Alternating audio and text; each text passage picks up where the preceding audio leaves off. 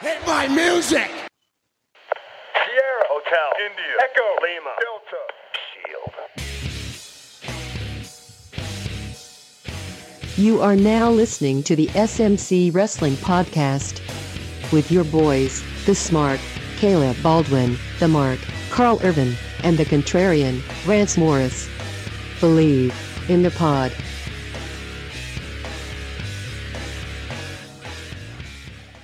What's happening, everybody? The Outsiders have taken over the SMC podcast for today. It's your boy Rance, aka Ray Cash. We are without our dear brother Caleb today. Overnight's our bitch, but you know what? He's making that money, that guap. But it's just me and your boy Carl. What's going down? Not much, man. Shout out to Caleb because I know he's trying to save up money for this WrestleMania trip. So let the man work and make all the money he can. So we'll try to do our best without him. I think we've got a pretty good show planned, so it should be awesome. If you have never read either me or Carl over our 6-7 years writing at Lords of Pain, we do a column together called The Outsider's Edge. And it's pretty interesting. So you're kind of going to get that in audio form tonight. So I think you guys will like it. We're a little different. We lean a little more to the contrarian side. But yeah, man, let's give it a go. We had to do this because so much has happened in the past 7 days. This was actually supposed to be our award show. You'll get that later. Right now, we got to get to some important business. And first on the docket is Chris Jericho and Kenny Omega have apparently had the greatest build in the history of builds, in the history of wrestling, in the history of the world, in the history of the galaxy. Yes, sir. Yeah. So, yeah, go ahead, lead them in. Let them know, give them the deets, and then we can kind of talk about it here because I think we'll have some interesting stuff to say. I've already gotten into one argument about it on Twitter. So I've been keeping my mouth shut for numerous reasons, but on this situation specifically for this. Yeah. Because I didn't want to show my hand. You know, if you're a poker player, everybody, if you're a wrestling fan, I doubt you're listening to this podcast if you're not a wrestling fan. If you are listening to this podcast, you're not a wrestling fan. Thank you. But everybody pretty much knows that Chris Jericho has signed a one-match deal with New Japan Pro Wrestling to wrestle the cleaner Kenny Omega for the IWGP United States Championship at Wrestle Kingdom in a couple weeks, actually. The build was different. They had a quote-unquote Twitter war. They're both from Winnipeg.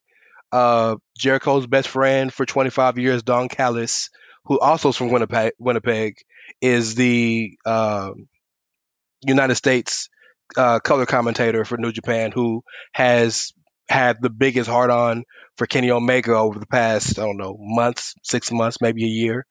So the little Winnipeg triangle is kind of interesting, but Jericho showed up after Power Struggle, I want to say is the show. Forgive me, I don't watch New Japan regularly, where he beat Beretta, Omega did, and challenged Omega to the match. Alpha versus Omega. All right, cool. Interesting, different. You know, Kenny's done everything there is to do in New Japan, except hold the main belt. But, cool. Jericho started in Japan, always wanted to go back. This is a big match for New Japan, for the Westerners to, take notice. Everybody in America or the Western world knows Chris Jericho. We all are starting to know who Kenny Omega is. Most of us believe Kenny Omega is the best worker in the world. Let's do this, right? Well, after his match, I don't even know who to do with wrestling, to be honest with you. But after his match at one of the World Tag League shows, the lights go off. Jericho, of course, has to have a countdown in his video. Comes on, and Jericho has another video, thinking it's just going to be a video talking about Omega and what he's going to do to him in Tokyo, at the Tokyo Dome. And lights go out, lights come back on, and Jericho's behind Kenny Omega. Jericho proceeds to beat the fuck out of Kenny Omega. A non-Jericho beatdown. Like, the punches weren't limp. Like, Jericho was going at it. It was a really good spot. He hits him with the belt. Fitting for how they do the strong style. Absolutely. Yeah. Absolutely. Jericho was snug, to use a business term. He hits him with the IWGP US belt, and Omega Blades, of course, and the color. A lot of people are happy to see the color, the blood. And Kenny is so good at everything he does. He Kenny sold the code breakers like he got shot in the face. It was really, really good work. The interesting part is Jericho walks out like he's done. He beats up the ref and a young boy. So sorry for them guys. And he walks away. The young boys are trying to move him away. Red Shoes, the ref, is trying to move him away.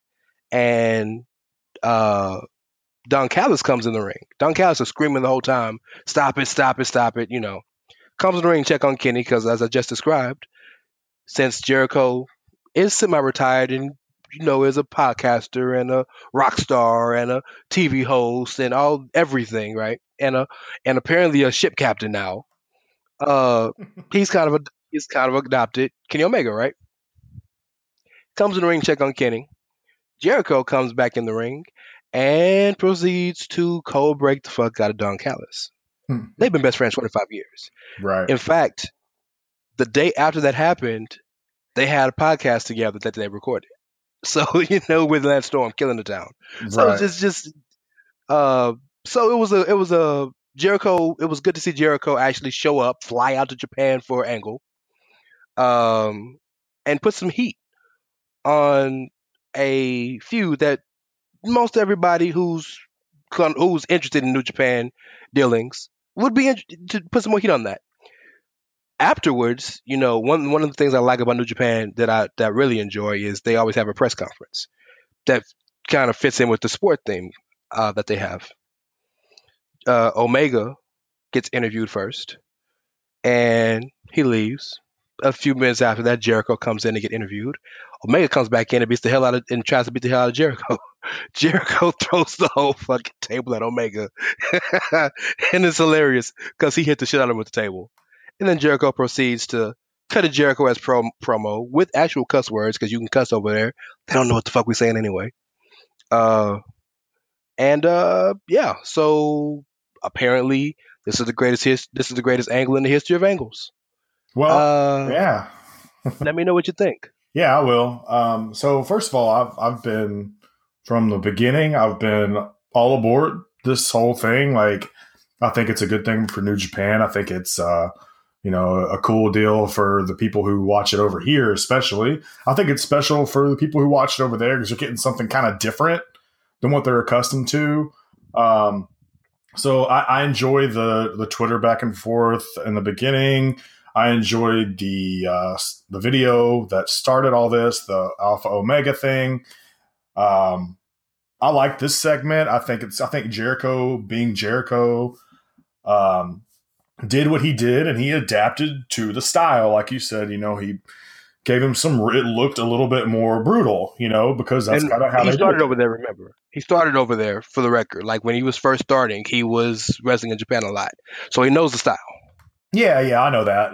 But like I was saying, he knows the style, and he didn't revert to WWE style necessarily. He's so good at, like we've said it many times, he's not really reinventing himself necessarily, but he's real good at doing what you're supposed to do correctly to make it, appease that specific fan base or whatever. Jericho's always been a master, one of the best to ever do it, period. So this, the whole thing is really good, and I've enjoyed it, and it's been a small amount of build, and they've done a good job with it. But as I said before, I've already kind of gotten into a little argument, and part of this stemmed from something I saw online where someone had said, "Hey, in 3 segments, Jericho and Omega have a better build than anything WWE did all year," and I take issue with that. Yeah, Hold on. Ha ha ha! I had to laugh first. I'm sorry. Go ahead. That's fine. That's hilarious. I take issue with it, and it's not because I have a problem with Jericho and Omega. As a matter of fact, it really doesn't have anything to do with Jericho and Omega as much as it has to do with we're just essentially saying that WWE's done nothing good all year long, basically. Absolutely. At first, the argument when I kind of started getting into it someone was trying to tell me, well, name something that WWE has done in 3 segments that's been better. And I said, well, first of all, hold on now, because that's not what we're saying. What's being said is that in 3 segments, Jericho and Omega have done better than anything WWE has done, period, all year long. So I'm not going to sit here and say that I can think of anything off the top of my head that WWE's done in 3 segments that was as good, that has been as interesting as this. Okay, so Samoa Joe and Brock Lesnar. But that's fine. But I'm just saying, I'm not like, you can argue that if you want to. I'm not going to. I have no problem with that. But the point is, point of your argument. Yeah. There's been a lot of good things that have happened in WWE, and whether we're choosing to forget or we're just so enamored with the fact that it's Jericho versus Omega that, you know, we just don't care. We're not going to listen to what anybody has to say. I have a problem with that, because you just kind of go back from the beginning of the year. The first thing I brought up was Roman and Braun, who in my opinion had the feud of the year this year. Feud of the year. Absolutely. And once again, and I just want to preface this, okay, because wrestling is very subjective. We're all entitled to our opinions. Okay. I have no problem with this. I have no problem with whatever anybody wants to say. But what I'm getting at here is that, for me personally, I'm not going to say that this feud, and it's in a little amount of time that it's been building, has been better than anything WWE has done all year. Because first of all, we're not done with this feud. You know, there's still a match to be had. There's a lot of things there. So first, Roman and Braun was the first thing I got into. And then it was, well, they needed gimmick matches to sell this feud. And maybe, but hey, that's like I said in the quote unquote, what I said was, I don't care if Braun Strowman scales the Empire State Building with Renee Young in his gorilla hands. As long as it's interesting, I don't care if it's a gimmick or not. I don't care, because the point is for it to be interesting. And let's remember that it started off with the regular singles match, and the only reason there were gimmick matches was because the things were so violent they couldn't have just regular one-on-one matches. Right. It just started with the match at Fastlane, I guess, was like, they may have had one on Raw prior. There was a whole lot of matches, and it started out in singles competition, like you said, and that's correct. And so moving on from that, I went with, how about the Usos and the New Day, right? Yes. Had one of the best feuds of the year, in my opinion, as well. We talk about the rap battles, not only the rap battles, but the actual matches in the ring were outstanding. I mean, cell in particular, yes. I mean, all of that stuff was really good, and so that was kind of when I was realizing this. People don't want to hear about these long, drawn out builds here. They're wanting me to give them something that happened quickly. And the very next thing I went to was Joe and Lesnar, because that was one of the few feuds where, one, Lesnar looked remotely human in recent memory. Yes. Vulnerable, yes. And two, Joe actually got the better of him pretty good. I mean, there was legitimate thought there for a second that Joe might win that title. And so absolutely. I thought in a short amount of time, Joe and Lesnar, with Heyman's help, of course, made it a really good small feud, because it was kind of like a filler feud that was in between, what Lesnar's been doing with this short amount of dates. Every feud almost seems like a filler feud with Brock. You know what I mean? So for the short amount of time that he was there, they made it work better than really I thought Braun has with anybody else, even with the exception of not even Braun, really, because the match with Braun to me was underwhelming. So, but even the match with Joe I thought was pretty good. I thought you really thought that Joe just slipped and didn't win the title. It was just too quick. Yeah, it was just too quick. Yeah. So, and that's the other thing. The end game here is, it's a good build for Jericho and Omega, but how's the match going to be, right? Like, and I'm not saying they couldn't put on a classic. I mean, Omega's, like you said, that's probably the least concern of all of us, because Omega can wrestle me right now with only taking one real bump in the ring, right? And we'll have a 3.5-star match, right? So we'll see what happens there. That's the least of the concern of us. But you're absolutely right. So let me give the listener some context, because I don't want people are going to come out and listen to this and they're going to label us as haters. Well, first and foremost, let's say this. Both of us are enjoying the feud. Okay? Let's not make it misconstrued that we don't like what's happening. I'm not going to speak for you, because I know you speak for yourself. I am very much enjoying this feud. I've already been on record of saying that I'm going to subscribe to New Japan World on the first of the year, and I'm going to buy Wrestle Kingdom so that we'll review it, SMC, me, Caleb, and Josh from Keeping It Strong Style, we're gonna review it on the podcast. So I'm behind the feud. Number one. Number two, I don't want anybody to think that we're just caping for WWE here. What we're saying is that it bothers me that people are so either so fans rather are either so jaded with WWE, which I can understand to a point, or are so against WWE that anytime something good happens anywhere else in wrestling, it gets automatically elevated because it didn't happen in Titan Towers. And I got a problem with that because all I ask is objectivity and honesty, right? If you're gonna be honest about your bias, then be honest about your bias. I don't like WWE. Cool. You'll never ever hear a criticism from me if you say that. But nobody has the gumption to say that, right? All I want you to do is be honest. So when somebody comes out and says this has been in 3 weeks, this has been, or however long it's been, 3 segments, this has been the best build, a better build than anything WWE's had all year. That's ludicrous. That's absolutely ludicrous. It ain't even been it might not, it's been a good build. It's been a really good build, but it might not be the best build for the damn Wrestle Kingdom. You know what I mean? Yeah, Like, no doubt. Yeah. Naito and Okada wrestled 3 Wrestle Kingdoms ago. That's Well, a 3-year story. Here's the thing. I mean, like you said, you kind of put it best. Like, nobody's caping for WWE. And if anybody, like, we don't have Caleb here today, and he definitely wouldn't cape for WWE anyway. But me, Not at all. I'm never caping for WWE. I prefer them. They're like I've said a million times, it's the most accessible to me. But, Rance would be the first one to tell you, I don't watch Raw and SmackDown live. I mean, I probably could if I really, really wanted to, but I don't really get the opportunity. And when I do go back and watch it, I skip through a lot of stuff. I do. Like, Rance is probably the only one of the three of us that really watches through. Okay, so I have no, like, reason to cape. I want good wrestling everywhere because I think that's good for everybody. That's just, that's a personal opinion, so I don't have a problem. But my issue just comes with the hyperbole. Just this idea that Jericho and Omega is already the greatest thing that's happened this year. I mean, it's cool, but it's not like we haven't seen the lights go out in an arena and then come back on and someone was standing behind their opponent. We've seen especially this before. Especially a returning. That's the beginning of every Bray Wyatt feud. Right. You know what I mean? This isn't like, and the funny thing is, like, 6 months, a year ago, there were a lot of these same people that are all about this that were talking about how washed up Jericho was. He's lost a step, this, that, and the other. Before he got the list, yeah.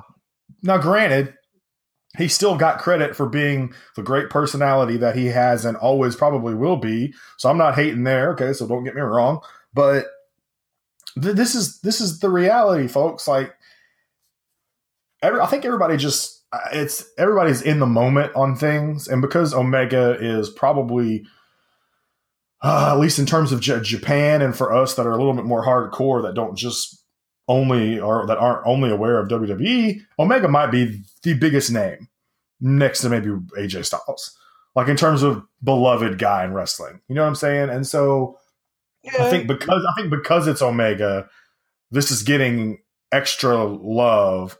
That really, I don't see.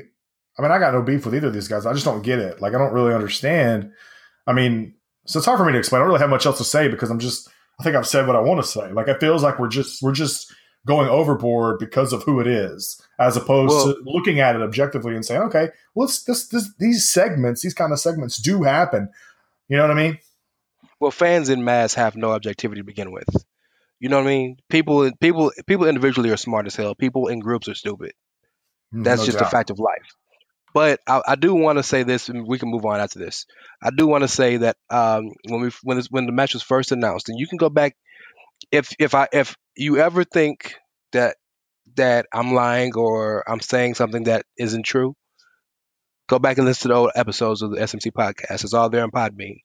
When it first came out, the first thing I said about it was, I think it'll be a really interesting match. I love the dynamic between the two, but the problem I have with it is Everything that I've been told about New Japan by all the people who watch New Japan, all the supporters, all his fans, all the people who dislike WWE and have moved to the New Japan or any of the sort. Everything I've been told about New Japan is it's more about the in-ring product, right? The story, there are stories. Of course there is. It's pro wrestling. But the whole point, the focus is in-ring product. Hell, that's why there's so many tournaments, right? Sure. Yeah. Um so with that being said, Jericho and me and you, we wrote a column a couple years ago where we were counting down the best total pro wrestlers by like all the different criteria like grappling and so Jericho was number one, or we both agree might be the greatest total pro wrestler all time if you include personality and charisma and Mycio's into it. You remember that? Oh yeah, I do. Yeah. So this is no diss to Chris Jericho, but Chris Jericho is not who he used to be. Chris Jericho is in ring right now is mediocre to good. Right? Right. He's not great, and he is a step behind. And that is not a diss or admonition on Chris Jericho. The man is in his mid to late 40s, and his focus isn't on wrestling Monday through Friday anymore, which it shouldn't be. He's made millions of dollars and done great things. Enjoy your life. So, but I just felt the hypocrisy of the fans to have a match that's straight out of Vince McMahon's book. Everything about this match is a Vince McMahon storyline. Right. Everything, Yeah, right? right. Sure. Everything. So to New Japan, Chris Jericho is a celebrity. He's not a wrestler. He's a celebrity to them, right? Sure. So this is not hyperbole. This is fact. He's not a current pro wrestler. We know he can wrestle, but he is a celebrity, no different than The Rock was when he came back. The Rock wasn't a wrestler when he came back. He was a celebrity until he proved he could wrestle again. Jericho ain't wrestled in New Japan or in the country of Japan in 20 years, right? So you have a celebrity coming back to challenge the second top guy in the company, the top Gaijin, or American, not or foreigner rather, in the company. Okay, he starts the feud by beefing with them over social media. He shows up after one of his matches, after a title defense on the Tron to challenge him. Then he flies out and attacks him and beats everybody up around, and then they fight in the backstage area. That's Vince McMahon. Right. Well, just real quick, and we're gonna got to move on, but like, just to be clear, I want to make sure I don't want anybody to misconstrue what you're saying. This is not a dig at New Japan, because what New Japan is doing here is trying something different, which I applaud. Me too. Cool. Yeah, you know what I'm saying? Which is behind the angle. Exactly. Different. Yes. But what's being said here is we can't be like, okay, well, this is like, I mean, it's so WWE in its presentation, other than the fact that they can cuss at each other or maybe make each other bleed or whatever. Yeah. It's very much a WWE presentation. And so, and I would imagine, and I don't know much about Omega prior to New Japan. He was with Florida Championship Wrestling. Okay. Was Florida or Deep South? It wasn't OVW, but he was signed to WWE for about a year until him and DeMott had issues and he asked for his release. Okay, well, what I'm getting at, though, is I would imagine that a lot of the way this story has been written was done with Jericho's mind. You know what I'm saying? I feel like the way they're doing this is probably a Jericho Omega collaboration, but I feel like it's mostly Jericho bringing ideas into this, and that's not any disrespect to Omega. No. Jericho's laid out the build. Omega's gonna lay out the match. That was kind of the agreement between the two. So, with that being said, it's probably time to move on. But with that being said, just let's try and chill with the hyperbole on some of this stuff. Okay, it's been cool and it's been fun. All right, but I'm not ready to go overboard. So you can enjoy it, and it doesn't have to be the greatest thing ever, too. Right. And again, quote me on this. You'll see me right after Wrestle Kingdom. You will hear a podcast. You will hear the review. If they come out and wrestle a 5, or since there's apparently more than 5-star matches now, if they wrestle something 5 or more, I'll be the first person to say that I was wrong. Right. I'll be glad to, because all I want is for good things to happen. Yeah, it's on record, folks. It's on record. So Yeah. let's move on, man. So we talked about something fairly controversial to something legitimately controversial. So Ronda Rousey has been in talks with signing with WWE, and this has been something that we've known that was going to happen for really, if we're being honest, ever since Holly Holm knocked the fuck out of her. Well, not even that. Just considering the fact that Ronda is a WWE fan, eventually, when she's done with UFC, it was probably going to happen anyway. Absolutely, and why not? Why wouldn't she come? But so she hasn't signed the dotted line that we know of yet, but I think that's inevitable. But everybody's favorite retired porn star, Mia Khalifa, has some thoughts about that. Yeah. So Complex News has a show called Out of Bounds with it's a sports talk show with Mia Khalifa and Gilbert Arenas. And it's actually pretty entertaining. I don't listen to it all the time because I'm really not a fan of Mia Khalifa. She really annoys the hell out of me. But they were talking about it, and on there, she was like disgusted that Ronda Rousey would even degrade herself to sign with that wrestling group, saying that that basically she's degrading her legacy for some spandex. And yeah, you know how we are as a community, bro. We lit her up. Hurricane in general lit her up, basically making fun of her porn star past. And she wasn't a porn star very long. But let's say this. The climate is very, very sensitive right now. So I don't want this to come off as me making fun of or shaming Mia Khalifa, because I don't know the lady. I wish her all the well and the best of her endeavors. But Mia Khalifa is a woman who got popular because of porn and stayed popular because she would try to seduce sport NBA players or sports players through her Twitter. And then once the private messaging, and once she got them to say disparaging things, she would make fun of them and put their business out there. That is legitimately the reason she got famous. And she's a real big sports fan. A very, very big and knowledgeable sports fan, which is why she got the show. But first, Ronda signed with WWE. What do you think? What do you think about her possibly signing, and what do you think she's going to end up doing? Is she going to have a Brock Lesnar schedule? Is she going to actually, run the roads? And 2, what do you think about the Mia Khalifa thoughts and how it affects the whole perception of Ronda signing and wrestling in general? Like, do people still think this about wrestling? The Rock just got a star on the Hollywood Walk of Fame right today. Well, I think let's touch on Rousey here. I think, like we kind of said, it was inevitable because we've seen her at a WrestleMania before. Yes, judo throwing the shit out of Triple H. Right. He sold that yeah. Bomb dropped on him. Yes. He loves to do that these days. Yes, absolutely. So we've seen her in a WWE ring before, so it's not new territory. Granted, it wasn't a match or anything. It was a guest spot. I think if she were to sign with WWE, I don't think it will be for a very long time. I don't think it would be a Brock Lesnar type deal. It might. I mean, I suppose. What I mean by Brock Lesnar type deal is like 20 days a year. Yeah, that it's possible. I don't know. I kind of feel like I kind of feel like I don't think Ronda is necessarily done as an MMA fighter in the same way that Brock hasn't been. No, she's done. She's done.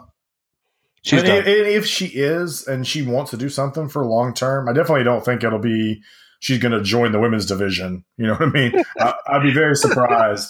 But I think if she does show up, she'll do some fun stuff, and we'll be able to probably see her at some of the bigger, WrestleMania, SummerSlam, maybe something in between here and there. But I don't think it's going to be one of those deals where she's like having some long run with the women's title. I just don't think that'll happen. Offsides of that, as it pertains to Mia Khalifa, let me just, before I go in here on this, let me just say this about Mia. Mia was invited to a show, a wrestling show, a couple of days ago. I saw it online the other day. The tweet says, it's called Heel Face Wrestling and Barbecue Revolution present War of the Genders 2. And it's going to be in Austin, Texas on January 19th. Oh, it was Wrestle Circus. It was another company. Okay, yeah. And it says, we would like to extend an invitation to you on our show, blah, blah, blah, so you can see what the indie scene is all about. And to her credit, to Mia's credit, she accepted. She said, and this is a direct quote from her Twitter page, I accept. Just because I love talking shit doesn't mean I'm not open to having my opinion challenged. Thank you for the invite. So before I say anything about what she had to say, credit is due, because she could have just said what she said and then never back down from it. It could be like, a Colin Cowherd situation. Yes, absolutely. Readers, and that's all he does. So to her credit, at least she's willing to have an open mind and, do this. However, I do think it was out of bounds because, one, that's the name of the show. Right. That's funny. No, right? No pun intended. Right, okay. So I think it's out of bounds because, and this really doesn't have anything to do, to me, it doesn't have as much to do with her being a porn star as much as it has to do with her taking shots at Ronda Rousey. Like, Ronda did it. I mean, she was the top star in UFC. I'm not talking just women. No, she was the top star. She was bringing people to the shows. Okay, absolutely. She has nothing to prove. If she wants to go fuck around in WWE, if she wants to go make a damn pop album, she has the right to do it because she's, every UFC star eventually gets their head caved in. Okay, it happened to her. That's the business, yeah. Yeah, it happened to her, and she may or may not ever come back. And whatever. If she wants to go do something that she's been, especially considering she's been a fan, and that's what I feel like. I'm not sure if Mia had all the facts, I feel like she just said something without having all the information, which is a bad thing for. The facts don't matter. I want you to finish, but I just want to say this real quick. The facts don't matter only because that's not the issue here. The issue here is the prevailing thought process by non-wrestling fans that they continue to think that criticizing or making fun of the business is cool. It's fake, right? Like, right. That, like, well, that. I know it drives you crazy, but it doesn't drive me as crazy as it drives you, and I'll tell you why. Because this is kind of, for most people that don't watch it, it's they already know that it's scripted, right? So to them, scripted is fake. That's just those two words kind of go hand in hand. And the other thing about that is, like, we're a tight community that watches hardcore. And so your initial thought on something like that is, I don't even think people say it not always. Some people do. But I don't think everyone says it in a manner of like, this is bullshit. Some people do. But like, for instance, I've tried to get my wife interested in wrestling, and it's just not really for her, but she's had an open mind to it, but I could be honest with you, probably the first time I ever said anything to her, I can't remember. She's probably like, that's fake. It's just that's not something that I don't think is ever going to go away. Just because of the fact that it's been presented that way. Like, it looks that way. There's no way around that. I'm sorry. Like, Well, then I didn't know that Peter Dinklage and Kit Barrett, whatever his name is, Kit Harington, are really fighting dire wolves in wherever the country is. Right, but that's why I said it goes hand in hand. Scripted and fake go hand in hand. It's just a thing that happens. Like, you just no way around it, And so the problem that I always have is when they don't respect them as athletes.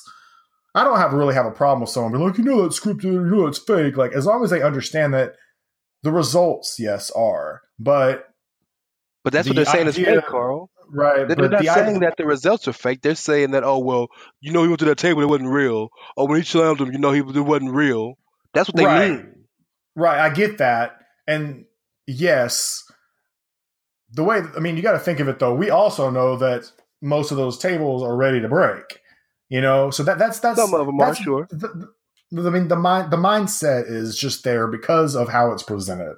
When you see a guy in a ring punching a dude a billion times and he doesn't like fall down, or he, you know what I'm saying? Or he doesn't like, because when you watch UFC on television and you see it, the right punch literally knocks someone out. And then you turn around and watch it on. There's been five Rocky movies. There's been five Rocky movies and two spinoffs, and he ain't dead yet. But that's real. That's not real. Nobody thinks Rocky's real, though. But they treat that more. Rocky got a statue in Philadelphia. Right. Well, Philadelphia, man. Come on, man. This is Philadelphia. No offense to our Philly listeners out there, but all right. I'm just saying there's a real discernment from these people between entertainment and wrestling. But wrestling is entertainment. And more than ever, there is a TV show. Total Divas exposes the business more than any show in the history of TV shows. And yet they still don't seem to understand that nobody's sitting there trying to pull the wool over your eyes. Right. Well, it goes back to what I was going to say, though, because that's why I'm giving Mia the benefit of the doubt here at the end of the day, is because a lot of times people will say something like that without giving it a chance. And like I said at the beginning, to her credit, she's going to give it a chance. That to me is a good thing. Like, at least she's having an open mind. She's ignorant to it, right? Because she doesn't obviously watch it. Sure. And if she goes and watches it and comes back and says, I'm out. You know what I mean? Okay. At least you watched it. Yeah. I get you that. So that's kind of where I'm at with this. Like, when I first saw it, I was like, damn, man, what the hell's her problem? And then when I kind of came across that, I was like, all right, I'm going to let this go. Like, I'm not going to be upset about it. The prevailing mindset is what it is, and I don't think we're ever going to get away from that. But my what I would say to people who have to listen to that and don't like to hear that is, try and challenge them. You know what I'm saying? To watch it. And if they don't, fuck them then. You know what I mean? Whatever. That's on them. I've made sure that people that don't watch wrestling and say shit like that. I'm like, but have you ever actually watched it? And if they haven't, try and introduce them to it. So that's kind of where I'm at with that, I'm the same way. I refused to watch Walking Dead for the first 2 seasons, and now I finally watched it and I'm hooked. I watch every episode. I refused to watch Game of Thrones. Still kind of do to this day, but I watched 5 episodes and I loved it. I just haven't had the chance to catch up with it. I got 2 years because apparently they just the world just stopped for 2 years, but Pretty much, yeah. Let me start on that. to kind of put a bookend on the Ronda Rousey situation. I don't want to see Ronda come out every Monday or every Tuesday. Ronda is a special attraction. Now, I would hope that she would show up more than Brock, because Brock got the most bullshit contract of all time. But shit. Bad Reputation coming out every Monday, just her wrestling Dana Brooke this Monday, and then Alicia Fox next. No, that will kill the aura of right. Sure. But I don't have I would like to see her more consistently than Brock. And here's the beauty of that. Here's the reason why that could work. Shayna Baszler is making her official NXT debut in a few weeks. So yeah, that's true. Yeah. Right. So, and we already think there's a real rumor, but we already are sensing that there's going to be a 4 horsewomen versus 4 horsewomen match at Mania or something coming up, right? That could be how she is more consistent, because nobody needs Ronda to show up on house shows. I mean, I understand wrestlers pay that due, but Ronda was a superstar before she ever got here. It is what it is. But yeah, she can't. She got to be Brock-like in her appearance. But I'd love to see Ronda Charlotte. I'd love to see Ronda Sasha, and God, Ronda versus Asuka. If they built it, could be amazing. If they built it correctly, it could be amazing. But sure, I would agree. So moving on from that, we have everybody's favorite new Bullet Club member apparently. We have Cody and the Young Bucks. So I've been very critical of Cody and the Young Bucks, but I gotta give them credit where credit is due. They are genuine hustlers, right? Sure. So the Hot Topic deal is a pretty big deal. My hat goes off to them on that. That's amazing. That's probably the biggest happening in independent wrestling history. Um, but they haven't stopped there. They are in talks, and it's in talks enough for this to be news on trying to fill a 10,000 seat arena self financed. All them, their money, their promotion, their backing. Now, to put this in perspective, New Japan came to Long Beach, and I don't know the numbers on this, but I think they only had like a 1,500 seat venue, right? This is the second biggest company in the world. It hasn't been. It's been very vocal in the news, wrestling news, that a lot of the time WWE isn't filling their stadiums 100% full. So 10,000 people is pretty big. Do you think they could do it? What do you think, man? Um, boy, I'd like to see him pull it off. Um, it's hard to say, but I think they're going to have a little bit more trouble with it than they might think, because it's hard enough for just about anybody to pull that off, including the WWE. They don't always fill 10,000 seat arenas these days either. Here's the. However, yeah. I'm sorry. I was just gonna say, here's the beauty of the angle, right? It's not an angle, but you know what I'm saying. The beauty is, right. unless they bomb and only get fill like a quarter of the or half of the stadium, they win anyway. You know what I'm saying? Oh yeah, no doubt. Yeah, they're really not going to lose because it's all on their own. And if they don't get 10,000, well, nobody expects us to get 10,000. They do get 10,000. Probably the biggest moment in independent wrestling history outside of the Hot Topic deal. So they're really not losing.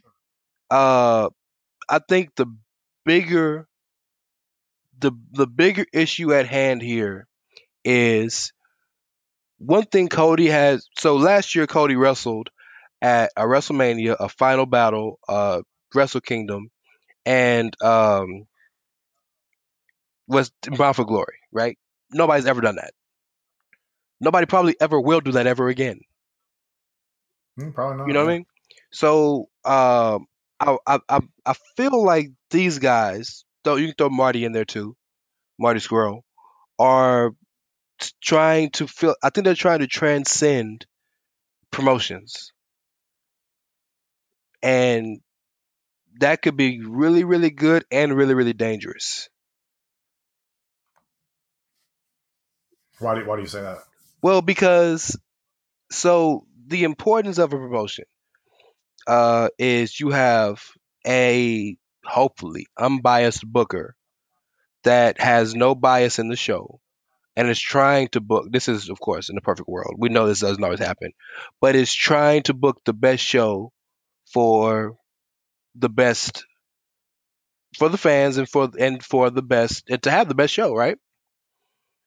Once you start getting Sure, yeah. once you start getting uh wrestlers booking their own shows, I don't want to say the integrity is lost, but I go back to look at WCW when Nash was head booker and he booked himself to win the title, booked himself to beat Goldberg.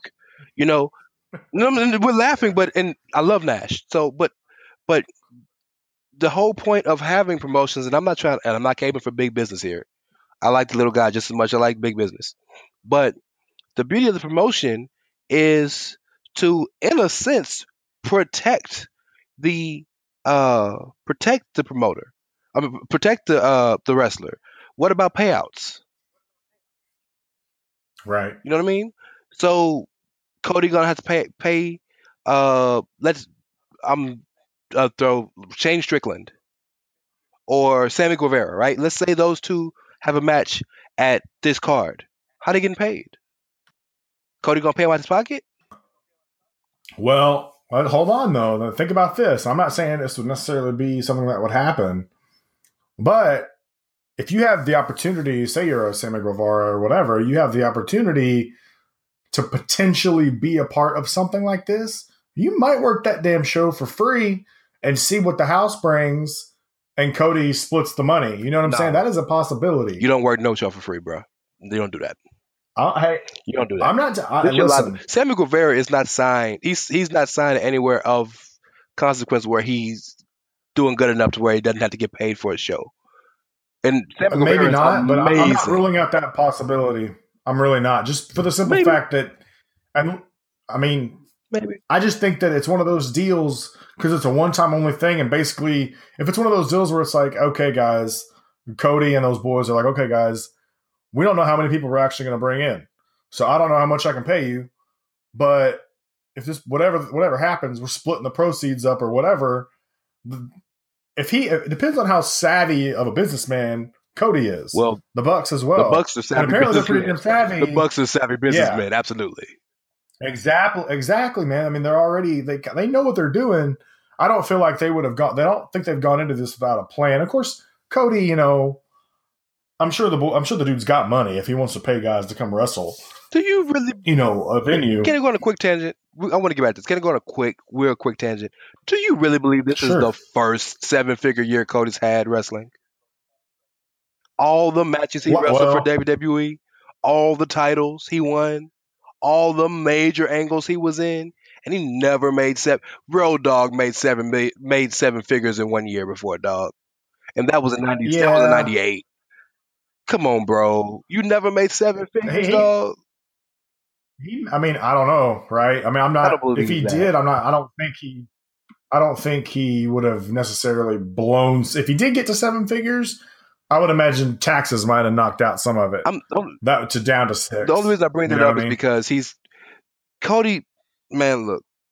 So, the reason I'm critical of Cody right now is because Cody does a lot of things that directly contradict the things he says. Okay, he'll say that he loves WWE. He's thankful for the time they had. He says that he trusts Triple H and Vince, and and how they're treating his dad's legacy and all these good things. And then he'll come out and bash them for not doing this for a show or that for a show, or he'll talk about how, well, y'all wouldn't let me leave Stardust, but then he'll come out and admit that, oh, well, y'all wanted me to leave Stardust, but I didn't want to leave. Like, a lot of stuff he says is contradictory to me. So when I hear him say that, oh, I had the best financial year I've ever had in my life, I don't doubt that. I don't doubt that particular tidbit of information.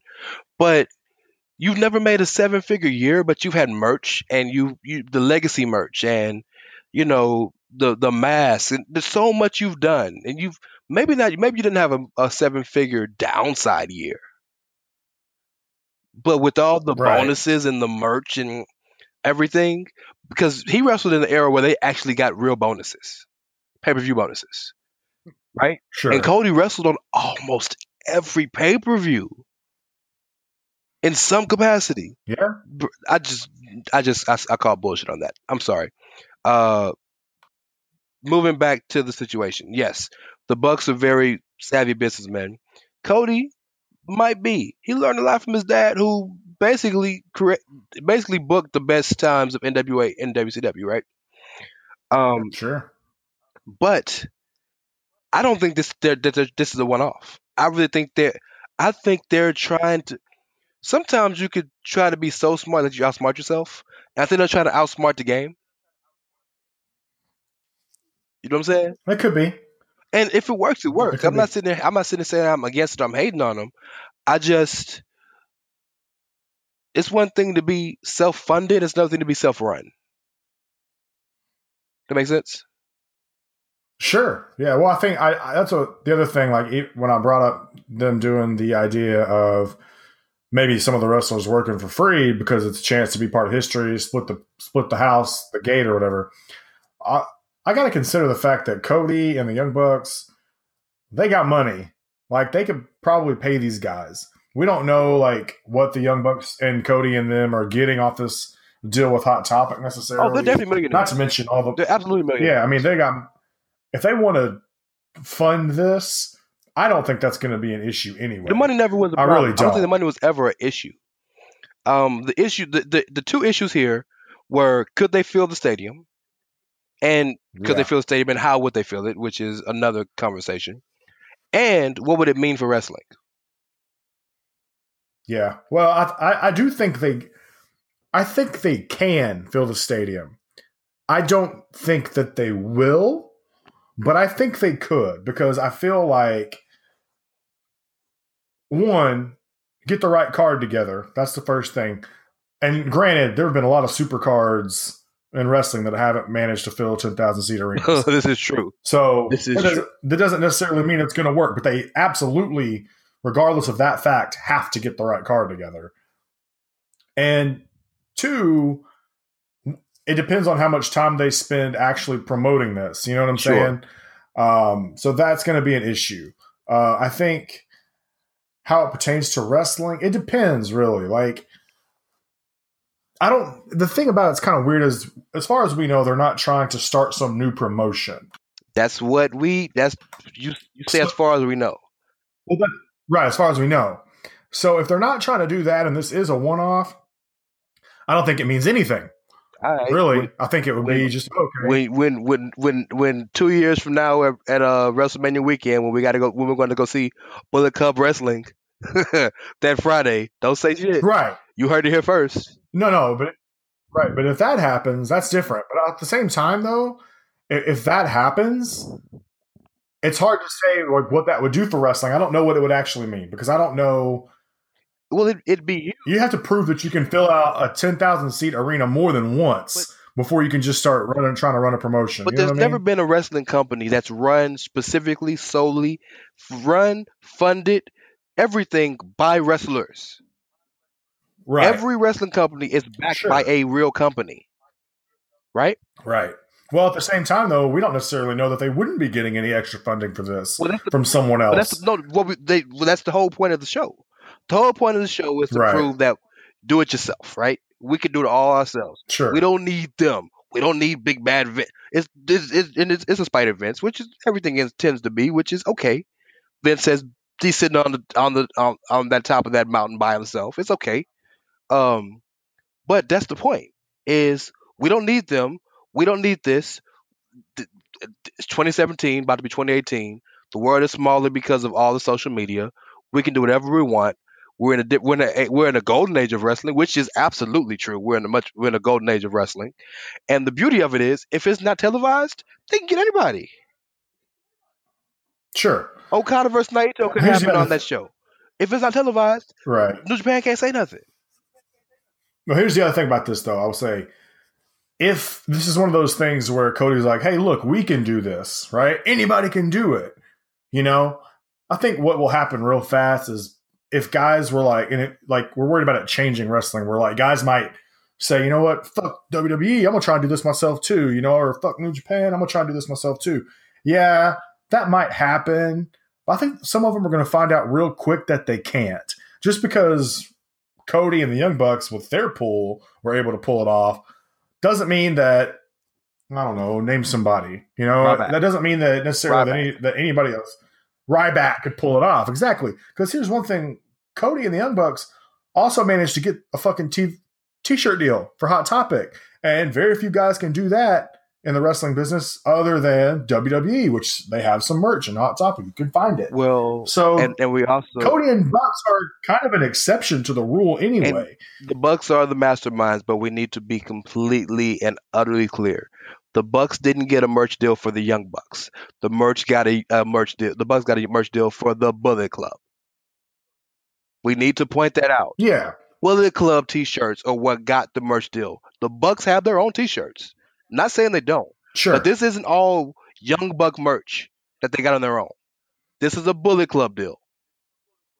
Oh yeah, it's all Bullet Club. I mean, if you go into the Hot Topic, and I have, you'll see Young Buck shirts. Yeah. You'll see Cody Kenny Omega, and all of that, but Marty it's all in Scurll. a Bullet Club end cap or a Bullet Club section. But I bring it up to say this. if you will. As powerful as the Bucks have become, I think the Bucks are the most powerful independent entity walking the earth right now. Okay, and they're not really independent because they're signed to New Japan and Ring of Honor. But you know what I'm trying to say, right? Right. As powerful as they are, it took the hottest faction, 10, 11, 12 deep, for them to get that merch deal. And I'm not poo-pooing on the merch deal. I'm not trying to shit on the merch deal at all. Because for them to even get it, however they had to get it, it's monumental. But I don't want us to confuse this for like saying, oh well, Cody just walked into Hot Topic and said, hey, I want my shirts in the store, and they gave it to him.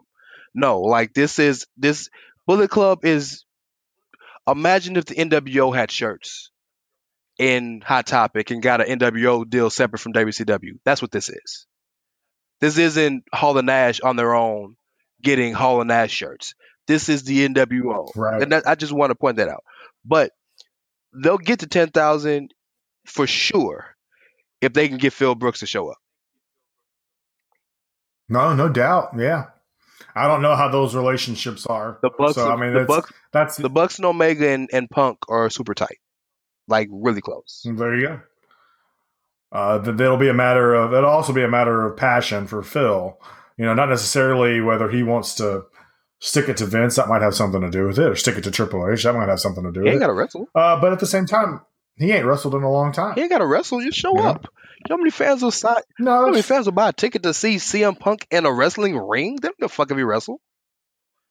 Yeah, that's true. I'll be honest with you. If I was a CM Punk, I like Punk, but if I'm going to a wrestling show, I want to see people wrestle, especially if it's something like what they do on the independent scene, where it's an actual super card of guys. And if Punk's just there to talk, I don't really care that much. As much as I like him as a talker, I would still want to be there to see him wrestle. But see, you know what I mean? So yes, he will have his hardcores that will show up. That's the difference between so I agree. You and a guy like Caleb. If you're an independent fan, I'm talking about a real independent fan. I'm talking Wrestle Circus, Evolve, PWG, like real independent companies and smaller. Reality of Wrestling, small, right? If you're a fan of those, then the hook for these smaller shows that don't have bigger names is one big guy shows up and just has an angle. He doesn't have to wrestle, doesn't even have to fight, but just shows up, right? That's the hook. Oh yeah, I mean, I've done it before. I've seen it before. I mean, right? Like it doesn't do much for me, but I get what you're saying. But there's the independent scene in terms of wrestlers and fans is bigger than it's ever been. So you have all the Bullet Club stands sticking behind their guys. Then you have all the WWE haters who want to stick it to Vince. So you have those two contingent of fans that are automatically going to show up to the show. Okay. Then you have the people that's going to look at the card and say, damn, the card looks good. Why not? Then let's say if you have CM Punk show up and do a meet and greet. My God. CM Punk's first wrestling appearance in 4 years? Been a while, yeah. Yeah. All right, so we need to run through a few things. Got a couple of quick hits I want to hit before we get on about this thing. We actually really need to talk some current WWE. We're kind of a mainstream WWE podcast. I know, yeah.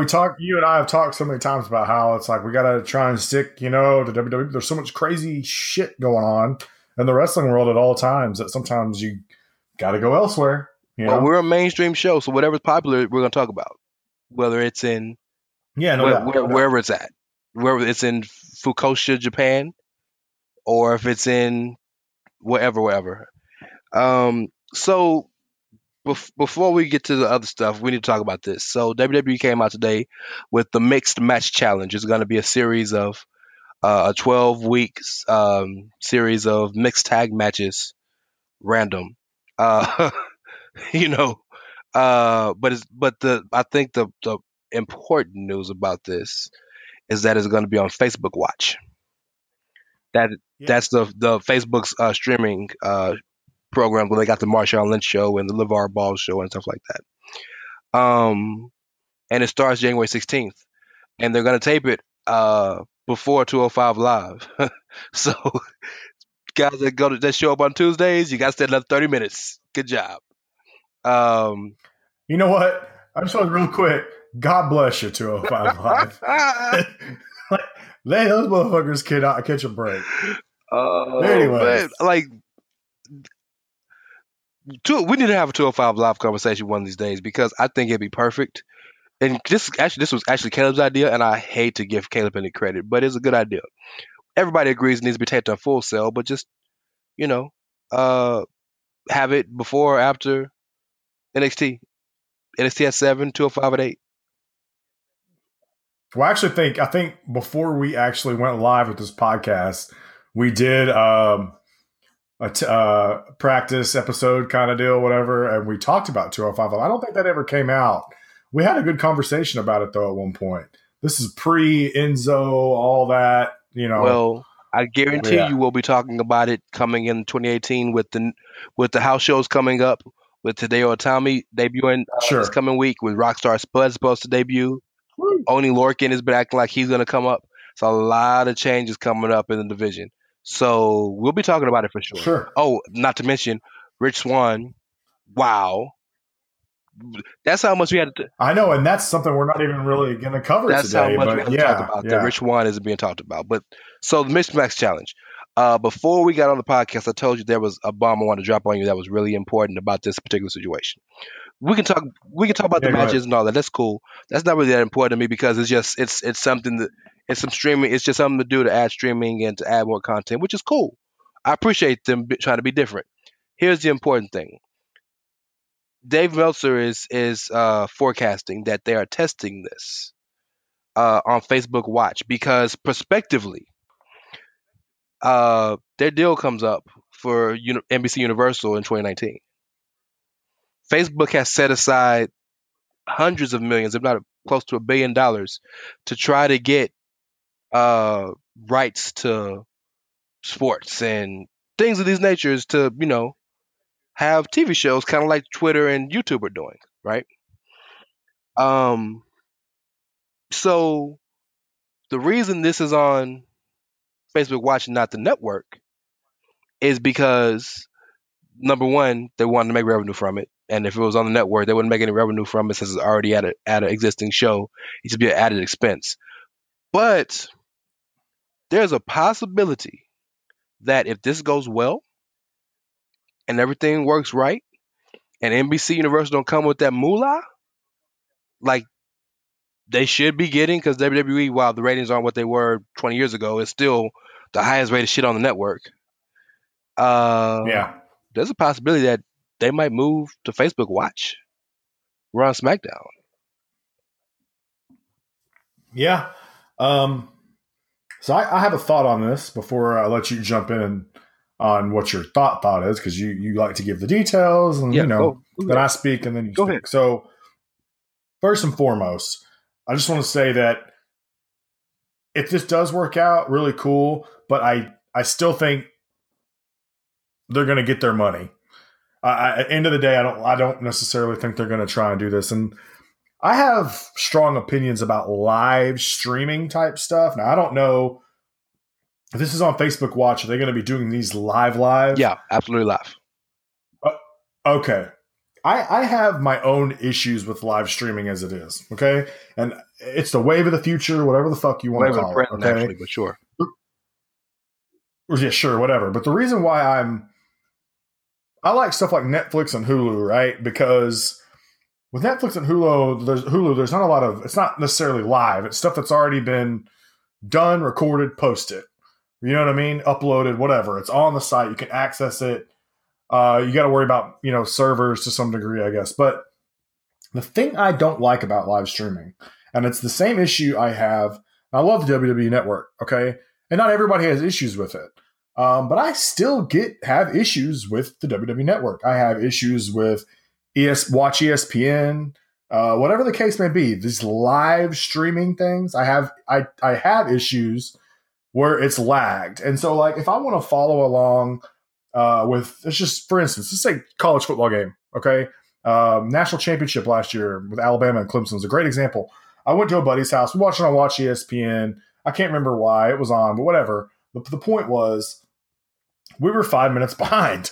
You know what I mean? So you can't, like, we're in a day of social media. You know, people like to live tweet shit and whatever. If you're one of those people and you're 5 minutes behind on a show or anything, and you're over here and you're trying to talk about it, well, you got to stay off because you're going to get spoiled. Like, I've been watching a pay-per-view on WWE Network where it's lagging behind, and my buddies aren't having lag, and we're talking in a group text or whatever, and next thing you know, they're like, "Oh shit, oh shit, oh shit." I'm like, you "What? missed it." Yeah. Oh shit, what? And so that is my issue with live streaming. I'm not hating on live streaming, but to me personally, I would hope that they stay with NBC Universal for that very reason. As much as I'm down for all the new, whatever, but we all know that money talks at the end of the day. Well, okay. So let me give you the perspective from a computer technician. Okay. Yeah. I don't know what you spend on your cable and internet plan. I don't know. Sure. I don't know what speed you chose on your plan, but I guarantee you the speed you chose on your plan wasn't the speed with streaming in mind. Nobody picks that. No, probably not. Right? Nobody picks that because nobody wants to spend a whole bunch of money on internet. Okay? So, which is why a lot of us are watching on our phones because our data plans are faster than a lot of the times than some other stuff, right? Yeah, oh yeah. But the move to streaming, let's say that let me use me for example. I haven't moved to streaming, but let's say I moved. Let's say I decided to be a subscriber of PlayStation View, right? And I use my PS4 and my Roku players for the other TVs in the house, right? Just prospectively speaking, right? I would get the highest internet plan so that I wouldn't worry about streaming, and my streaming would be fine. The reason so many people want to blame the lagging on the network, a lot of times it's probably your internet connection or your computer. Oh no! I don't think it's the network's fault. It's just, I know it's the internet more than anything. I'm aware of that, but yeah, go ahead. But now this is the world we're living in. Just a few years ago, I don't know if you remember, but they changed the signal on the TVs to where if you had to have a converter box or else you couldn't use your TV, right? There's always going to be advances in technology to where the old technology is obsolete. If you have an iPhone 4, you can't use the same cord that an iPhone 8 has, right? Right. Or I have a Galaxy 8. I use a USB 3 charger. A Galaxy 7 uses a USB micro charger. You're always going to have to upgrade with the times. So don't let streaming be such a diversion or a fear for you because the thing about that is you're right. So I have to jump in because the problem is, and we're starting to get out of wrestling territory and more in reality, where it's one of those things where people start getting priced out of markets because they can't afford to pay for the best internet speed. Well, just so they can watch wrestling, and they're like, you know what? Fuck it. Like, I could have just had basic cable that had USA, and I could watch it. And now I got to spend more money to pay for a higher internet plan. I disagree with that. You know what I'm saying? I got to cut something out. I disagree with that. Look at the money. Facebook doesn't charge any money. Facebook doesn't cost, right? Yeah. Well, yeah. Okay. Right. But to streaming services, not yet. So that's the point. That's what I'm getting at. I understand the net neutrality and all these other things floating around, possibilities. I get that. Cool. Let's work on the guys that Facebook Watch isn't going to cost anything, right? Like NFL games on Twitter don't cost anything, or politics and NBA on YouTube doesn't cost anything, right? Let's just go with that assumption for now, right? Just for now, that Raw on Facebook, because God, Facebook has so many advertisers, they'll kill in advertising. Right? Absolutely. But let's assume that Raw and SmackDown on Facebook Watch is free. Okay? And let's assume that you are going the streaming route. PlayStation View is the plan I would get is $20, $25 maybe. Cable is like $90. Sure. That's not counting on top of the $90 for just cable alone. You have your internet plan that you have to get, or however much the numbers is. I don't remember what the numbers are because I just pay the shit. Right? I don't look at it. Comes out my. I don't look at it. Right. But you know what I'm saying? So instead of getting the bundle, you would just get the internet. So it's about right. Well, see, I've and that I agree with, and I've been a proponent of the idea of what I've always called like an a la carte package anyway, where it's not like, okay, you order cable and you're stuck with all this bullshit you don't care about. Yeah. You pick and choose what you want, you make a plan, but the issue with that is you got to worry about separate networks charging out the ass because they know that people are doing that. ESPN charges ridiculous per subscriber. Yeah. Right. And that is my worry. And I don't have anything necessarily against the idea of streaming, or in theory, it's awesome. The idea where it's like, okay, I'm a hardcore wrestling fan. This is really all I watch on TV. This is all I want. And the beauty of streaming too is you can watch it anywhere. You can watch it anywhere. Go ahead. I'm sorry. Right. Yeah. No, you're fine. I mean, I'm a little bit different in my television watching anyways. Like I don't usually spend a lot of time watching stuff on my phone. A lot of people do. But what I worry about is like sometimes with technology, I think a lot of times you force people to kind of move to that way. Otherwise, they're left in the dust. And I don't necessarily always think that's a great idea in terms of television because especially with something like wrestling, which has already kind of struggled in recent memory with viewership. I worry that if you start, but I'm not saying like you wanted to work under the guys that it would be free, and that's different. But if you get to a point where you're already paying $10 for the network, and now it's like, hey, pay this to watch Raw and SmackDown. I get you. You know what I mean? That's always a possibility. I do get the fear. I just, from being in the IT field, progression is inevitable. Right? Oh, progression yeah, sure. is absolutely inevitable. And I feel like the people who fight the progression are going to deal with it the hardest because when it hits you and you have no control over it anyway, then there's going to be a problem. You know what I mean? So progression is going to happen. If progression never happened, we wouldn't have color television. We wouldn't have Wi-Fi. We wouldn't have cell phones. Right. So. Well, I'm fine with the idea that they're going to do this. I think it's a cool experiment. Yeah. I have this is business. Like, I'll be watching. It's great business because the money. Yeah, it is. Facebook absolutely. Prospectively will give them. Think about it. Facebook's going to have to overpay the first person that they get. Right. Whoever they get, they're going to have to overpay.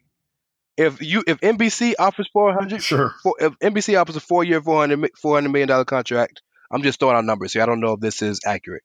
But if NBC throws out a 4-year, $400 million contract, and Facebook throws out a 4-year, $400 million contract, Vince is going to laugh at Facebook. Why would I go to you for the same money I can get and not change anything? Right? They're going to have to overbook. They're going to overpay for the first one. I'm not saying they're going to pay for everything, but people got to make sure the technology works and it's going to be viable for the viewers, like your concern is. So, well, it's like I feel like WWE, I hope, is someone that I can trust in this because the reason why I say that is because you always have to worry about the money situation in terms of greed from a company. Say, okay, well, we want you to watch this, and this is the only way you can watch it. So now we're going to charge you out the ass, right? Well, in fairness to WWE, they actually made it more accessible with the network.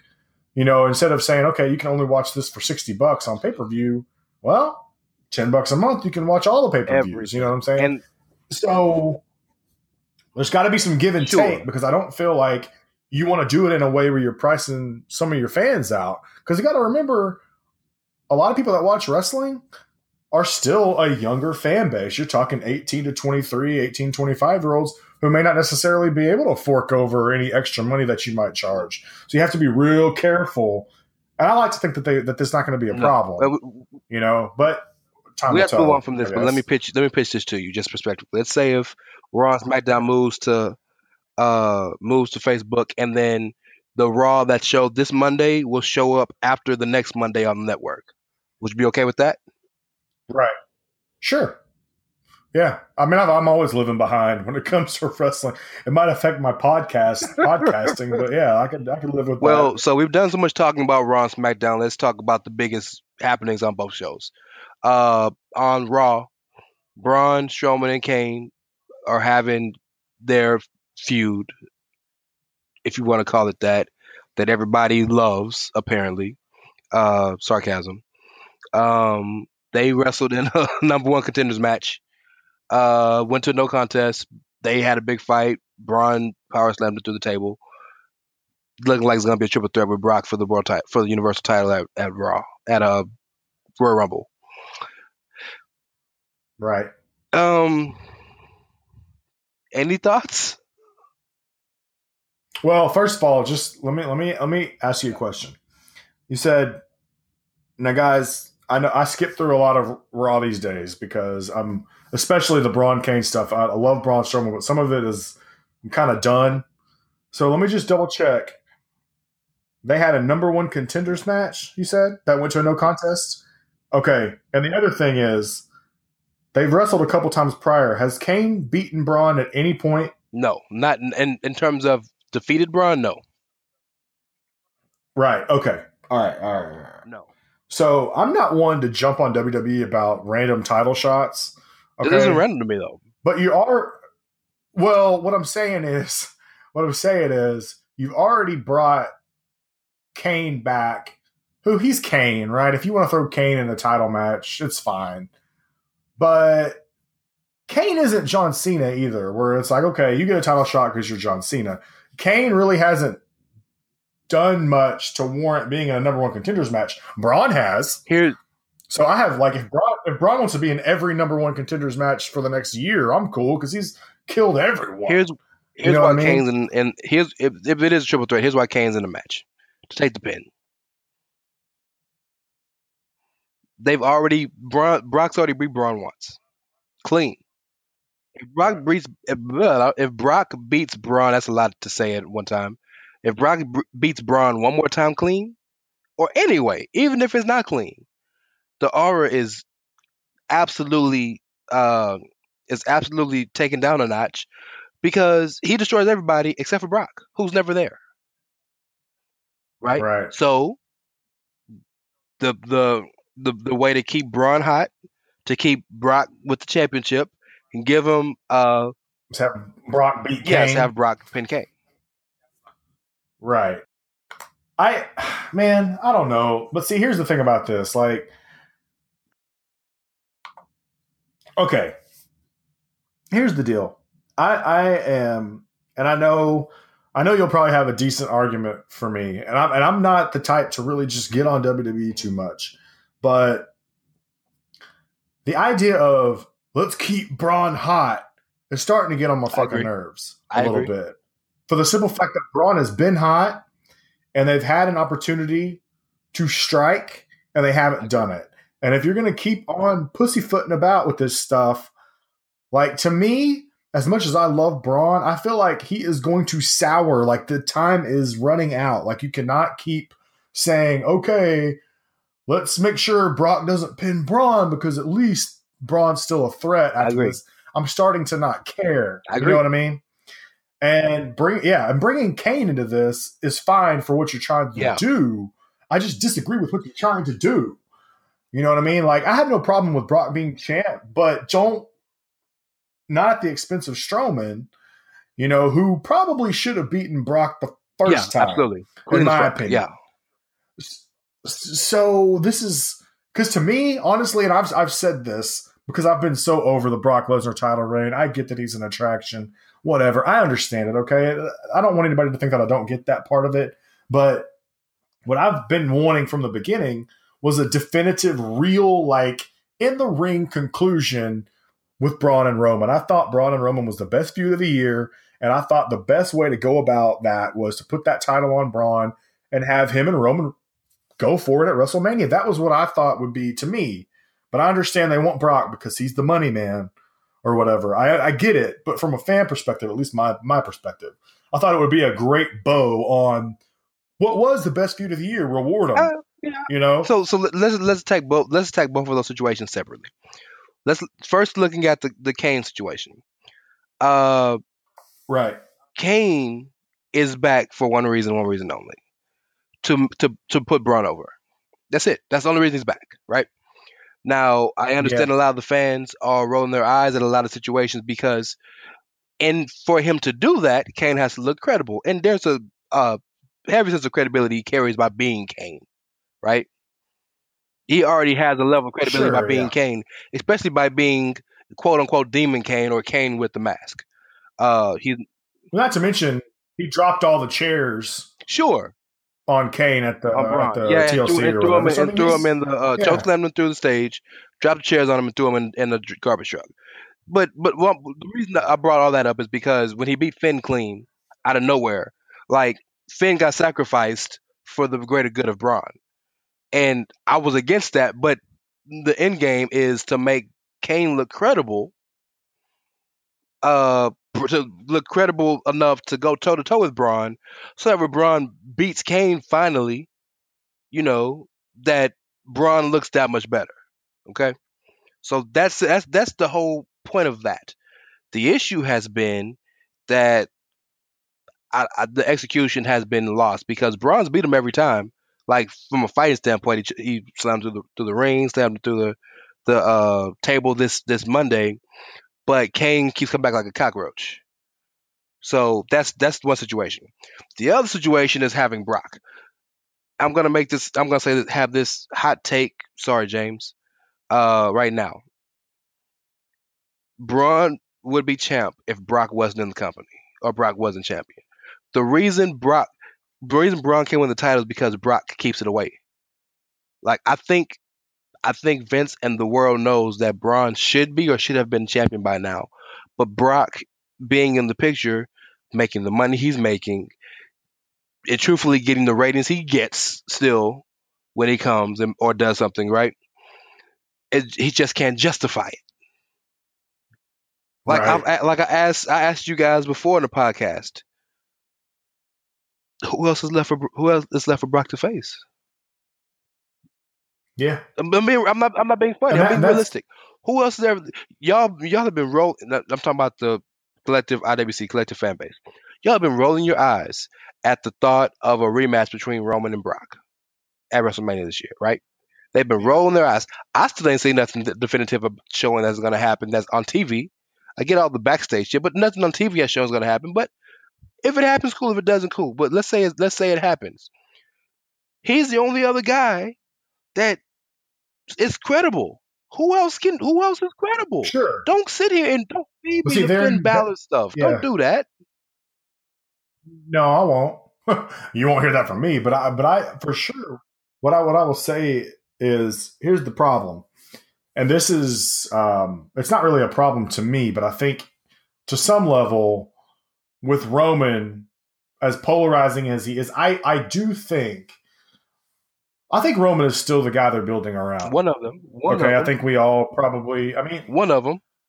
Yeah, but I think. Well, in terms of who could dethrone Brock, I don't see it being an Ambrose or a Rollins, right? If you look at those three Shield guys, and that's what I'm hoping for. I still hope it's going to be Braun. The thing is that I worry is that I think people are worried that it's going to be Roman. I think people prefer Braun. You know what I mean? And so you're running into that same thing you run into. It's almost like the Daniel Bryan Royal Rumble fiasco when Roman won.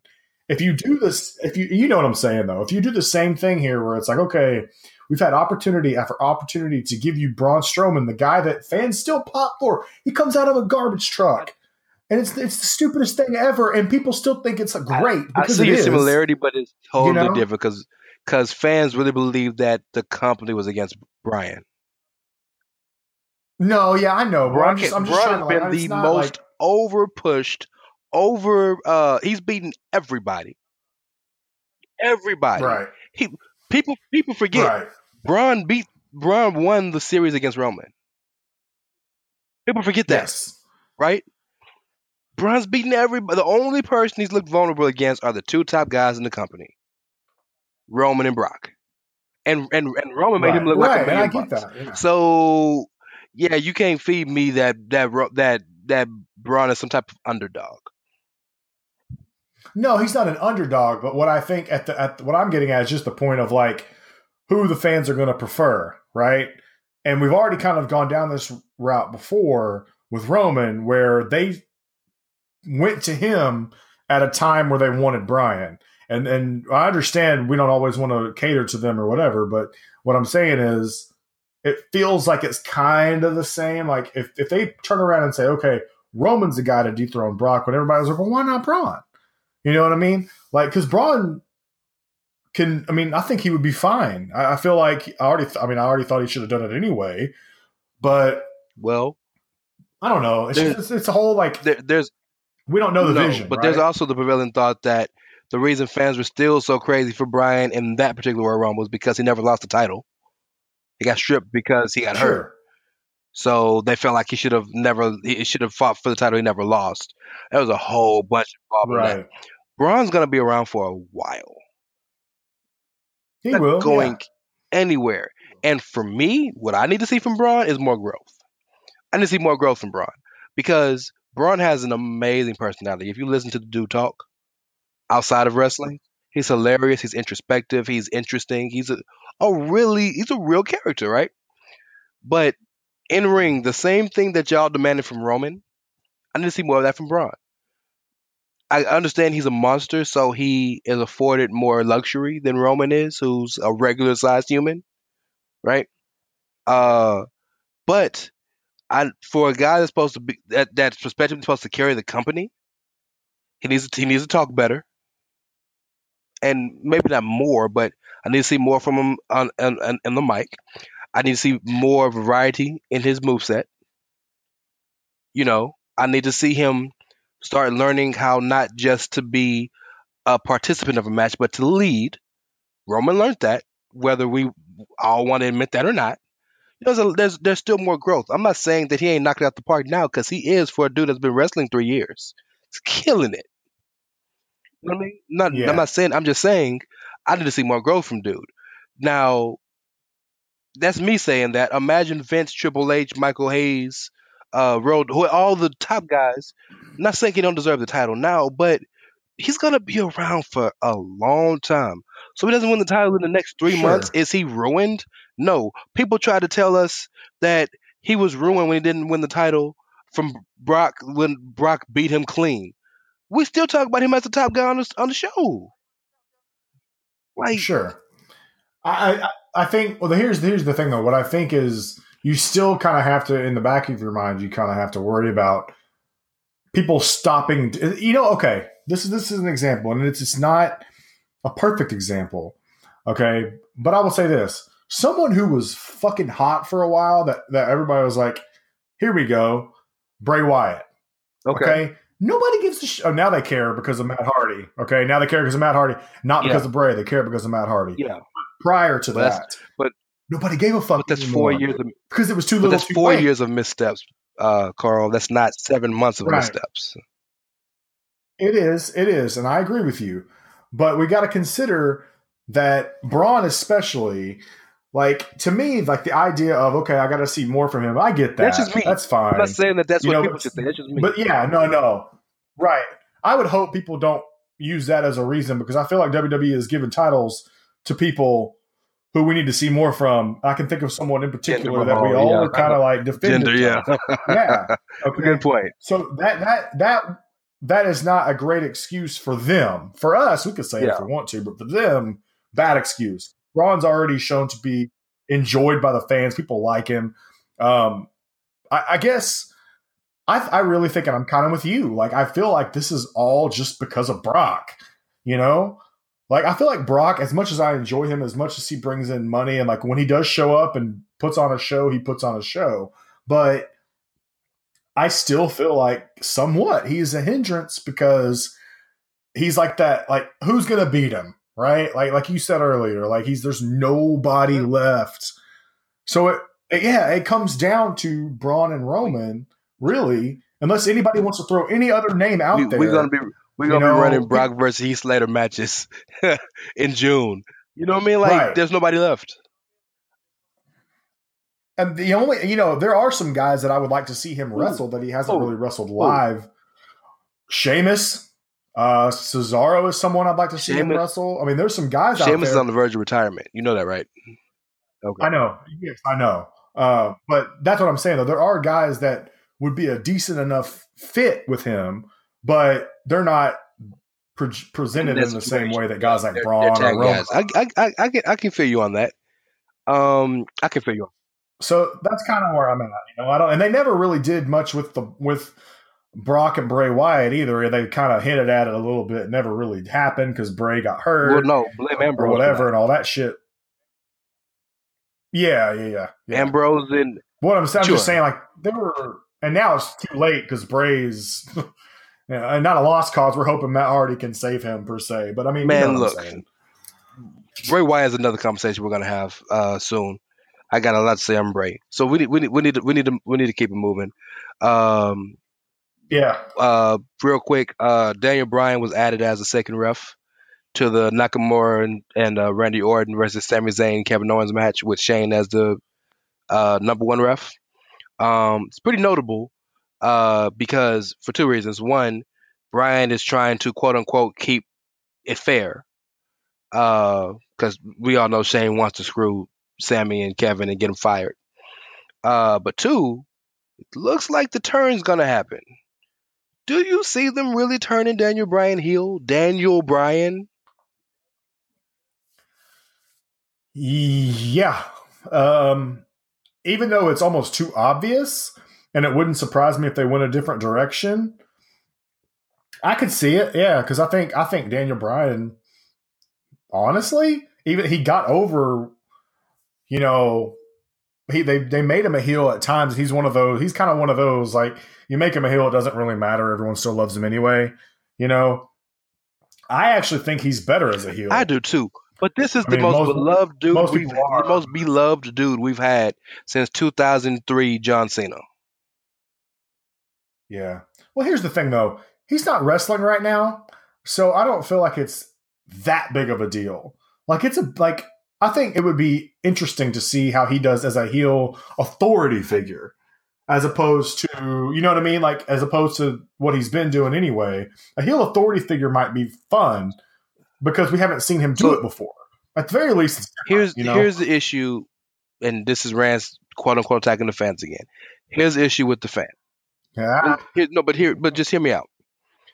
The fans have made it to where Daniel Bryan will never ever be able to do anything else other than be a face. They've ruined that for him because they convinced themselves he wasn't pushed.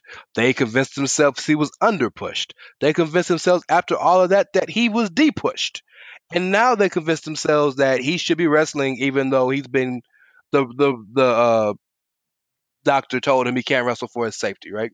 So all of these things that they feel about Bryan, and through it all, Bryan organically became the most loved guy in the company. Austin level pops, right?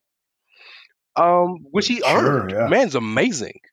Great dude, great wrestler, great person, all of it. No negative things to say about the dude.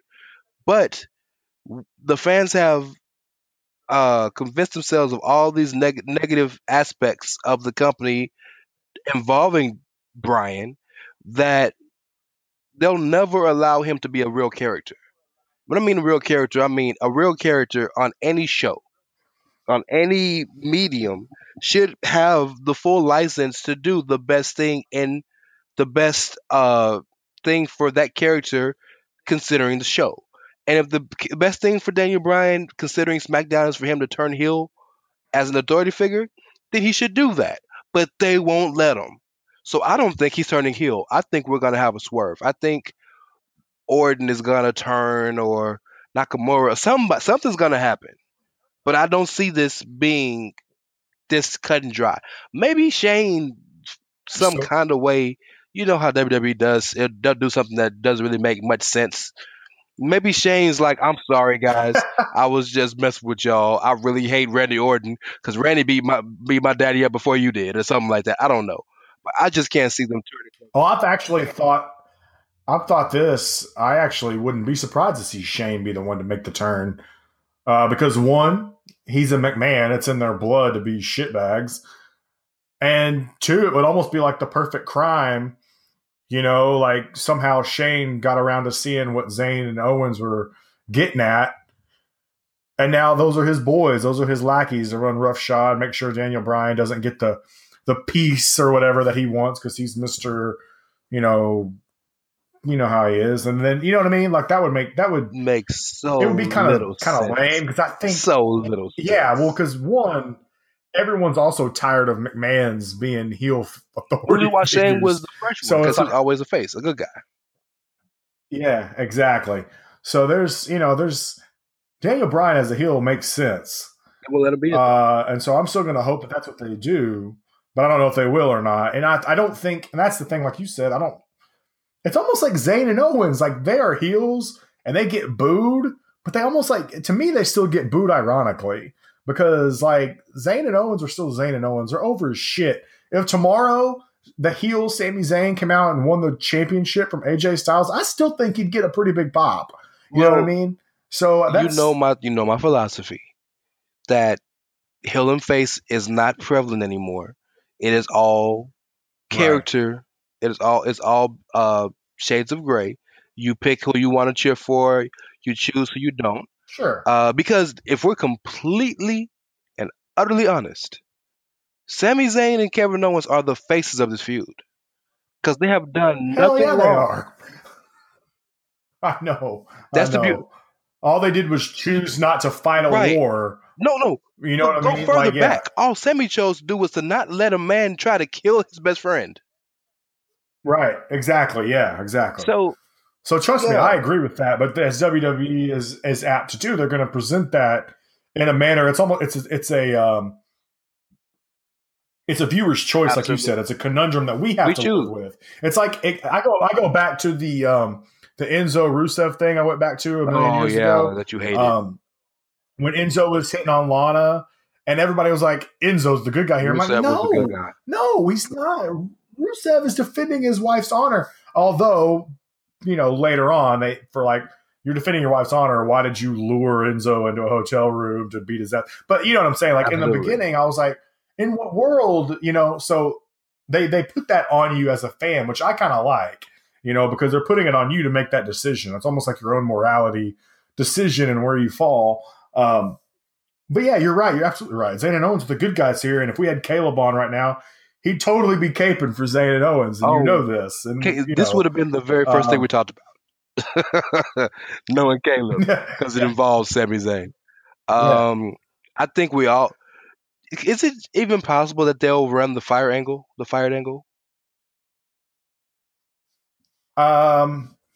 Well, if the internet has anything to do with it, if they do, it'd be dumb because Sami Zayn apparently has been announced as someone who's going to be in this mixed challenge thing. So they also said that it was only going to be 6 women and 6 men, but Kurt Angle announced 8 men today. So much could be changed. But how hilarious would it be? Well, that's the whole thing. Card subject Absolutely. To change. That is the literal thing. Which is probably why, if you look at it from a creative standpoint, why they put Sami on there, because he's still signed to the company right now. Maybe it'll change next week. Yeah. But how hilarious would it be to try to see Kevin and Sami keep trying to sneak into the arena every week? That'd be kind of fun. Yes, I actually would be perfectly fine with them running the fire angle with them because I feel like we've seen the fire angle many times, but I feel like Zayn and Owens, once again, have proven that they can damn near pull anything off together. Those guys are golden together. And I mean, everything they've done since teaming up has just been great. It's so over the top. It's almost like it's a little bit like how it is with Jason Jordan on Raw and how over the top it is. Like it's just to the point of ridiculous. Like that's how it gets with them. The yep movement and the Zayn dancing and Owens kissing Zayn on the head and stuff. Just all the yep that movement shit. Is hilarious. It's so over the yep the top. Movement is hilarious. Yeah. So we need to finish this up, man. But I wanted to end this with one thing that I saw on Twitter. Somebody, I don't remember who it was that was posting this, but they were asking people to describe the year in WWE in one word. And with this being probably our last regular show of the year. I thought it'd be pretty cool for us to do that, and I'm kind of glad Caleb isn't here for this because I know it'd be very, very negative. And with us, it won't be just negative for the sake of being negative. So I'm gonna go with you. How would you describe the year in WWE in one word? In one word, I had the word from the moment you told me we were going to do this. I'm a little afraid to say it, but I'll go ahead and say it. Inconsistent is my word for WWE for the year. I love the WWE. This is what I watch. I don't watch a ton of wrestling. You guys know that. I typically watch WWE.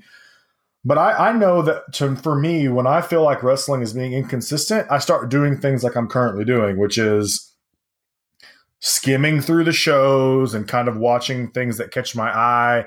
What I typically do now is I watch the promos, backstage segments, and if there's like a match that I heard was really good, or if there's a match that I would want to watch personally, I'll actually go through it or, look for the certain spots or whatever. But inconsistent is the word, and I think a lot of it just, I'll give them credit for this.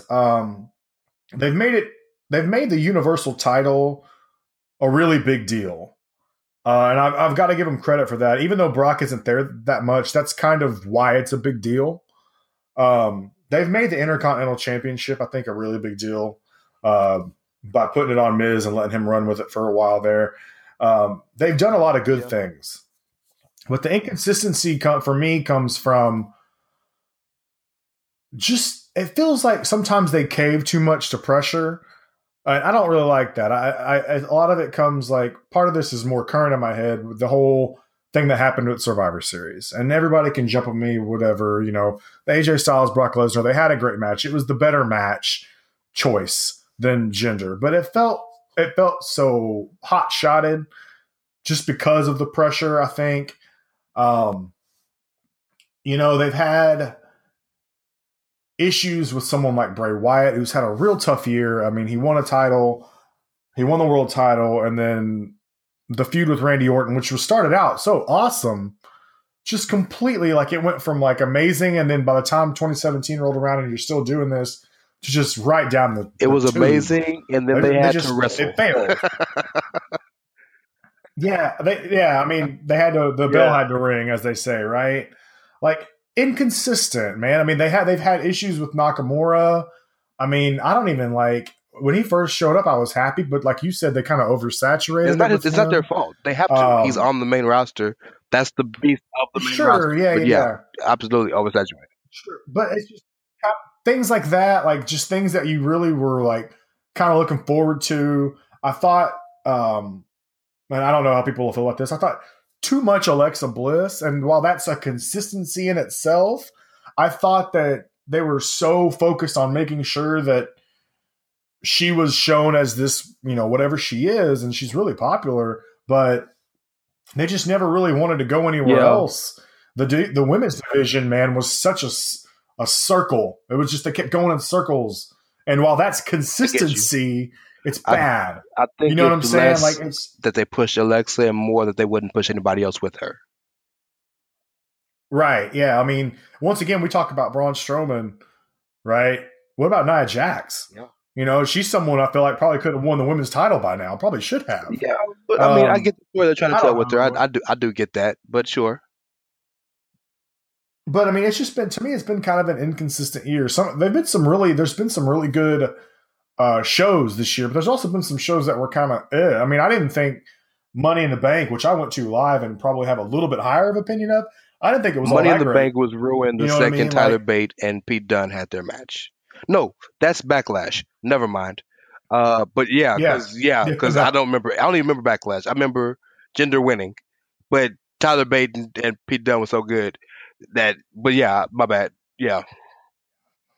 No, but you're fine. I mean, but some of it, like, just it felt like they're not directionless. I'm not saying that. It just felt like they were real inconsistent with what they were trying to do and keeping me engaged like I normally would be.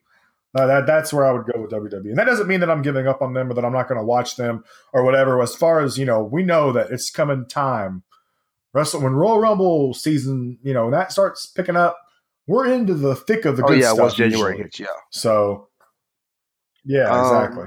What about you? That was a good answer. That was a way to be critical yet understanding. My word is that's me in the middle. Always in the middle. Go ahead. I'm gonna use the word long. Everything seemed long at WWE this year. From a literal standpoint, Right. 3 hours of Raw, 2 hours of SmackDown, and then an hour of 205 Live. Like TV, and I watch everything. So for me to say that, that's long. Every big four pay-per-view is 4 hours now. WrestleMania is 5, 6 if you count pre-shows. Long. And again, I don't have a problem with that, but that's a lot for people. But storylines were long. Like the Usos and the New Day are still feuding. You know what I'm saying? They had to blow off in a Hell in a Cell, and they got another match this Sunday. So feuds ran long. The whole endless 5-on-5, five fatal 5-ways every month for like 4 months with the SmackDown women, and all of the continuous tag matches with the Raw women. It's just. Here's one. Who trashed Breezango's office? And we finally getting we just got the answer to that officially Tuesday. They finally admitted it was the Bludgeon Brothers, and it's Bludgeon Brothers versus Breezango at Clash of Champions. But absolutely. Yeah, how long did that shit go on? Right? They moved away from the storyline and essentially like, hey, by the way, someone jumped y'all. But long. I appreciate the fact that Vince looks at WWE not like a wrestling company, but like an entertainment magnate.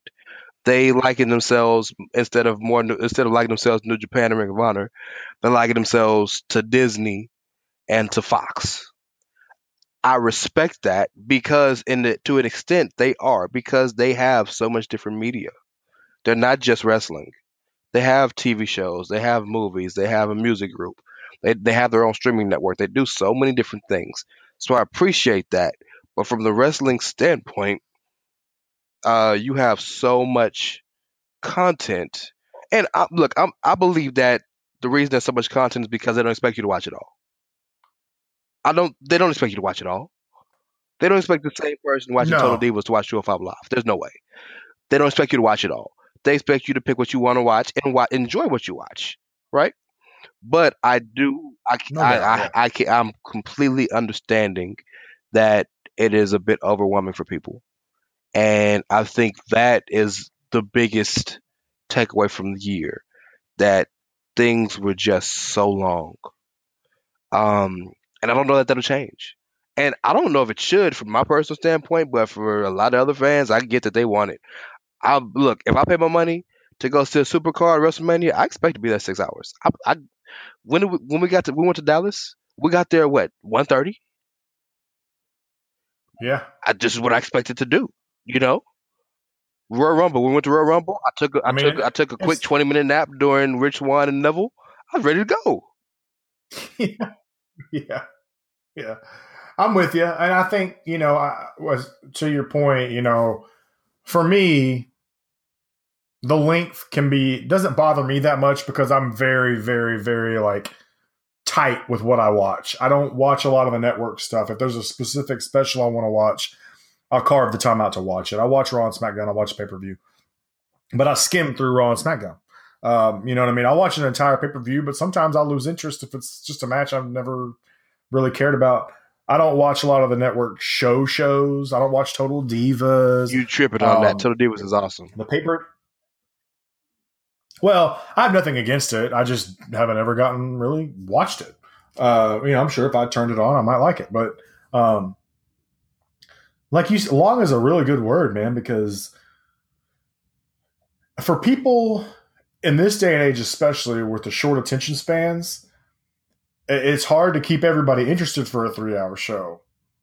I mean, but like you said, it's also a variety. Like they got to have something for everyone now because they're trying to expand their Sure. reach. You have your mainstream shows at Raw and SmackDown. You know, You have your niche shows with NXT and 205 Live.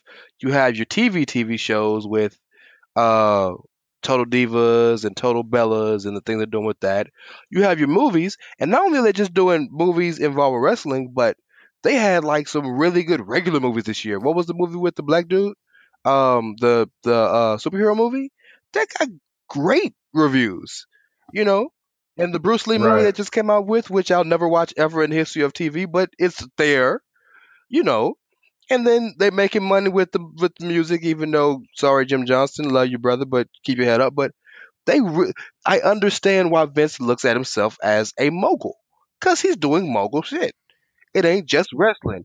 He is, and I think what you're seeing is, I think who it's affected the most is probably the more hardcore wrestling. I wouldn't say that because they're else. still getting the content they want. It affects the tweener fan, the twinge fan, the fan that's on the fence. You know what I'm saying? It's affecting them more than anybody because they're already feeling a certain way about the product because, well, it's not catered to me. Well, no, because it's catered to millions of people. They're the ones that's being attacked. Right. The type of fan I am, the diehard fan I am, if Raw is 3 hours is 180 minutes.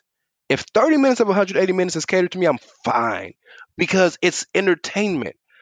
Every episode of The Walking Dead, Right. I don't have to like to enjoy the show.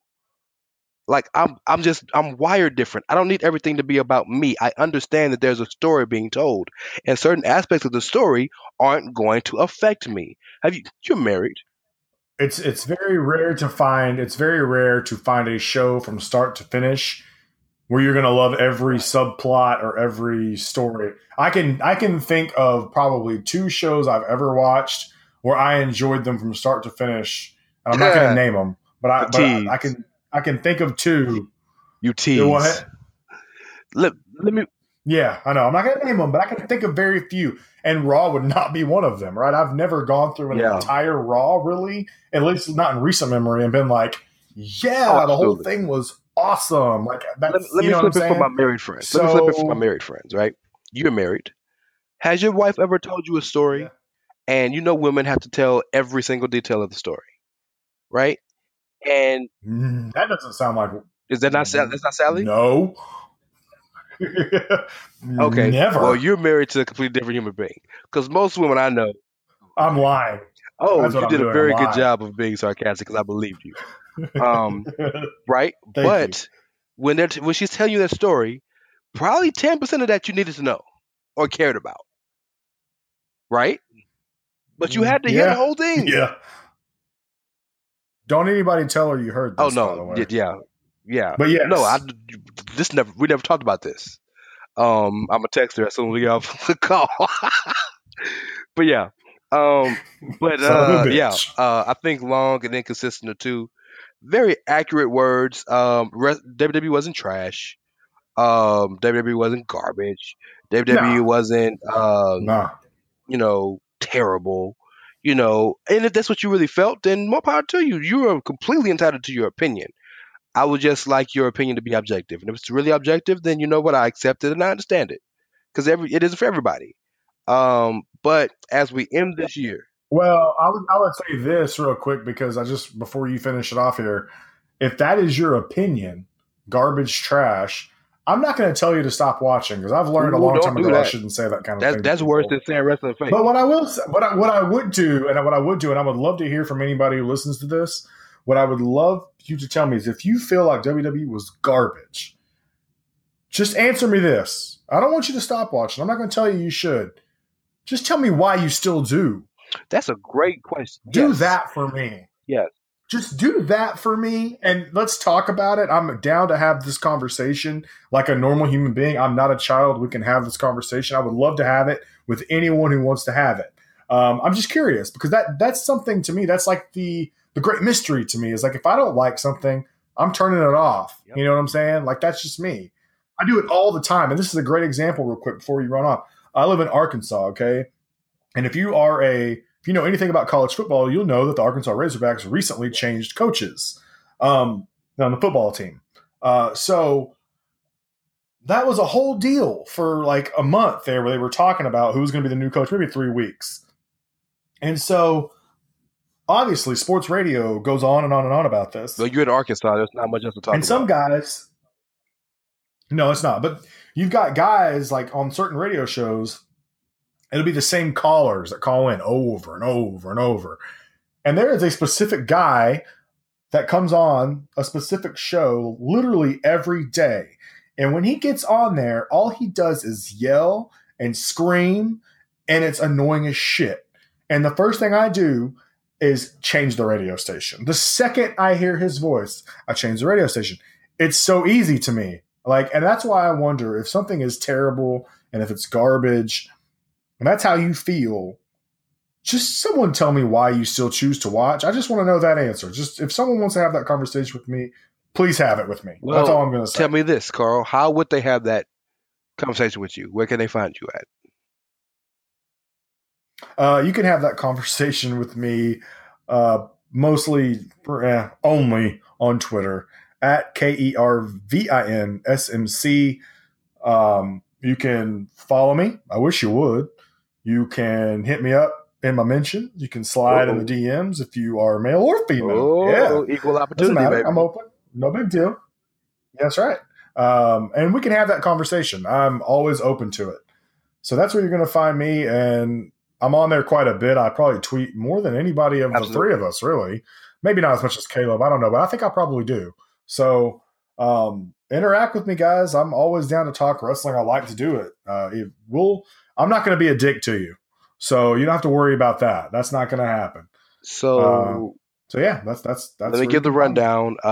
First and foremost, again, we're missing our third leg of the group. Caleb's not here. You can follow Caleb at SMC_CalB. Caleb is an interesting follow, so yeah, give that man a follow. You can follow the podcast at the SMC Podcast. You can also email us at thesmcpodcast@gmail.com. We've had this since we started the podcast. We just never mentioned it. But yeah, email us, man. We'll email it. We'll email you back. Any email we get, we'll email you back. We're good with that. Don't forget to follow Social Suplex at Social Suplex. Follow Keeping the Strong Style, our New Japan show at KI Strong Style. Follow our Scottish show, Ricky and Clive at Ricky and Clive. Follow the Big Brother and the flagship One Nation Radio at One Nation Radio. You can find all of the podcasts, and you can listen to us through Podbean, Stitcher, Google Play, Apple Music, anywhere you get your podcast from. Holla at us, Social Suplex Podcast Network. Man, listen, subscribe, like, give us the good old Kenny Omega 6-star if you can. There's no 6 stars, so give us 5. But yeah, man, we're trying to give you. Also, and one thing we never say this, but if you enjoyed it, even if you didn't, or if you thought it was garbage and you want someone to know, be like, guys, listen to this garbage. Absolutely. Share it if you can. Please. If you tell people about it. We're trying to do something here. We want people to hear us, and we do it because one, we love wrestling, but two, I mean, we don't want nobody to listen to us. We're not trying to talk to ourselves for an hour and a half, 2 hours. Yeah, so just absolutely. Throw that out there. And look, we're very accessible, and if you like us, great. If you hate us, cool too. We're cool enough to where we'll respond. We just want you to listen, man. We're really trying to build this Social Suplex thing, this podcast network. We have some really great content between all 4 of our shows, and possibly more coming. A lot of guys are working hard to put this stuff out. And one thing me and Rance here haven't mentioned is that Rance may have mentioned it. I don't remember, but we both plan to start also putting out some of our own writing content for Social Suplex in the near future, probably the start of the year. So be on the lookout for that too. We're not just going to just be a voice. We want to be someone you can read if you want to. That's where you know us from. That's where we initially got our names. Yeah, exactly. So we'll step back into that arena a little bit. So there's all kinds of ways, guys, and I know there's a lot of different podcasts you can listen to out there, and we're hoping to make you part of your playlists. It's what is I know we're running long here, but there's a beer called Goose Island Brewery, and they say we don't want to be the only beer you drink. We want to be the best beer you drink, right? So we're not telling you to be, we don't want to be the only podcast you listen to, but we definitely want to be up there with someone you want to listen to. Yeah. We want to be the best. So that's what we're striving for. Tell us what we can do to continue to be the best. Please let us know. What we can do to continue. I can tell you, damn it. No, I can't. Last but not least, man, follow me at It's Ray Cash, REY as in Mysterio, CASH as in dollars. I promise you, I'm gonna start tweeting more often. I just have this. No, I want to. My problem is I have very, very distinct and sometimes volatile opinions, and I just don't want all the backlash all the time. So it's just easier to stay quiet. But I'm gonna start tweeting again. I guarantee you this: if you hit me up, I will hit you back. I promise you that. Yeah. Thank you guys for listening. We appreciate you. The next time you hear us, it should be our end of year award show. We also have a special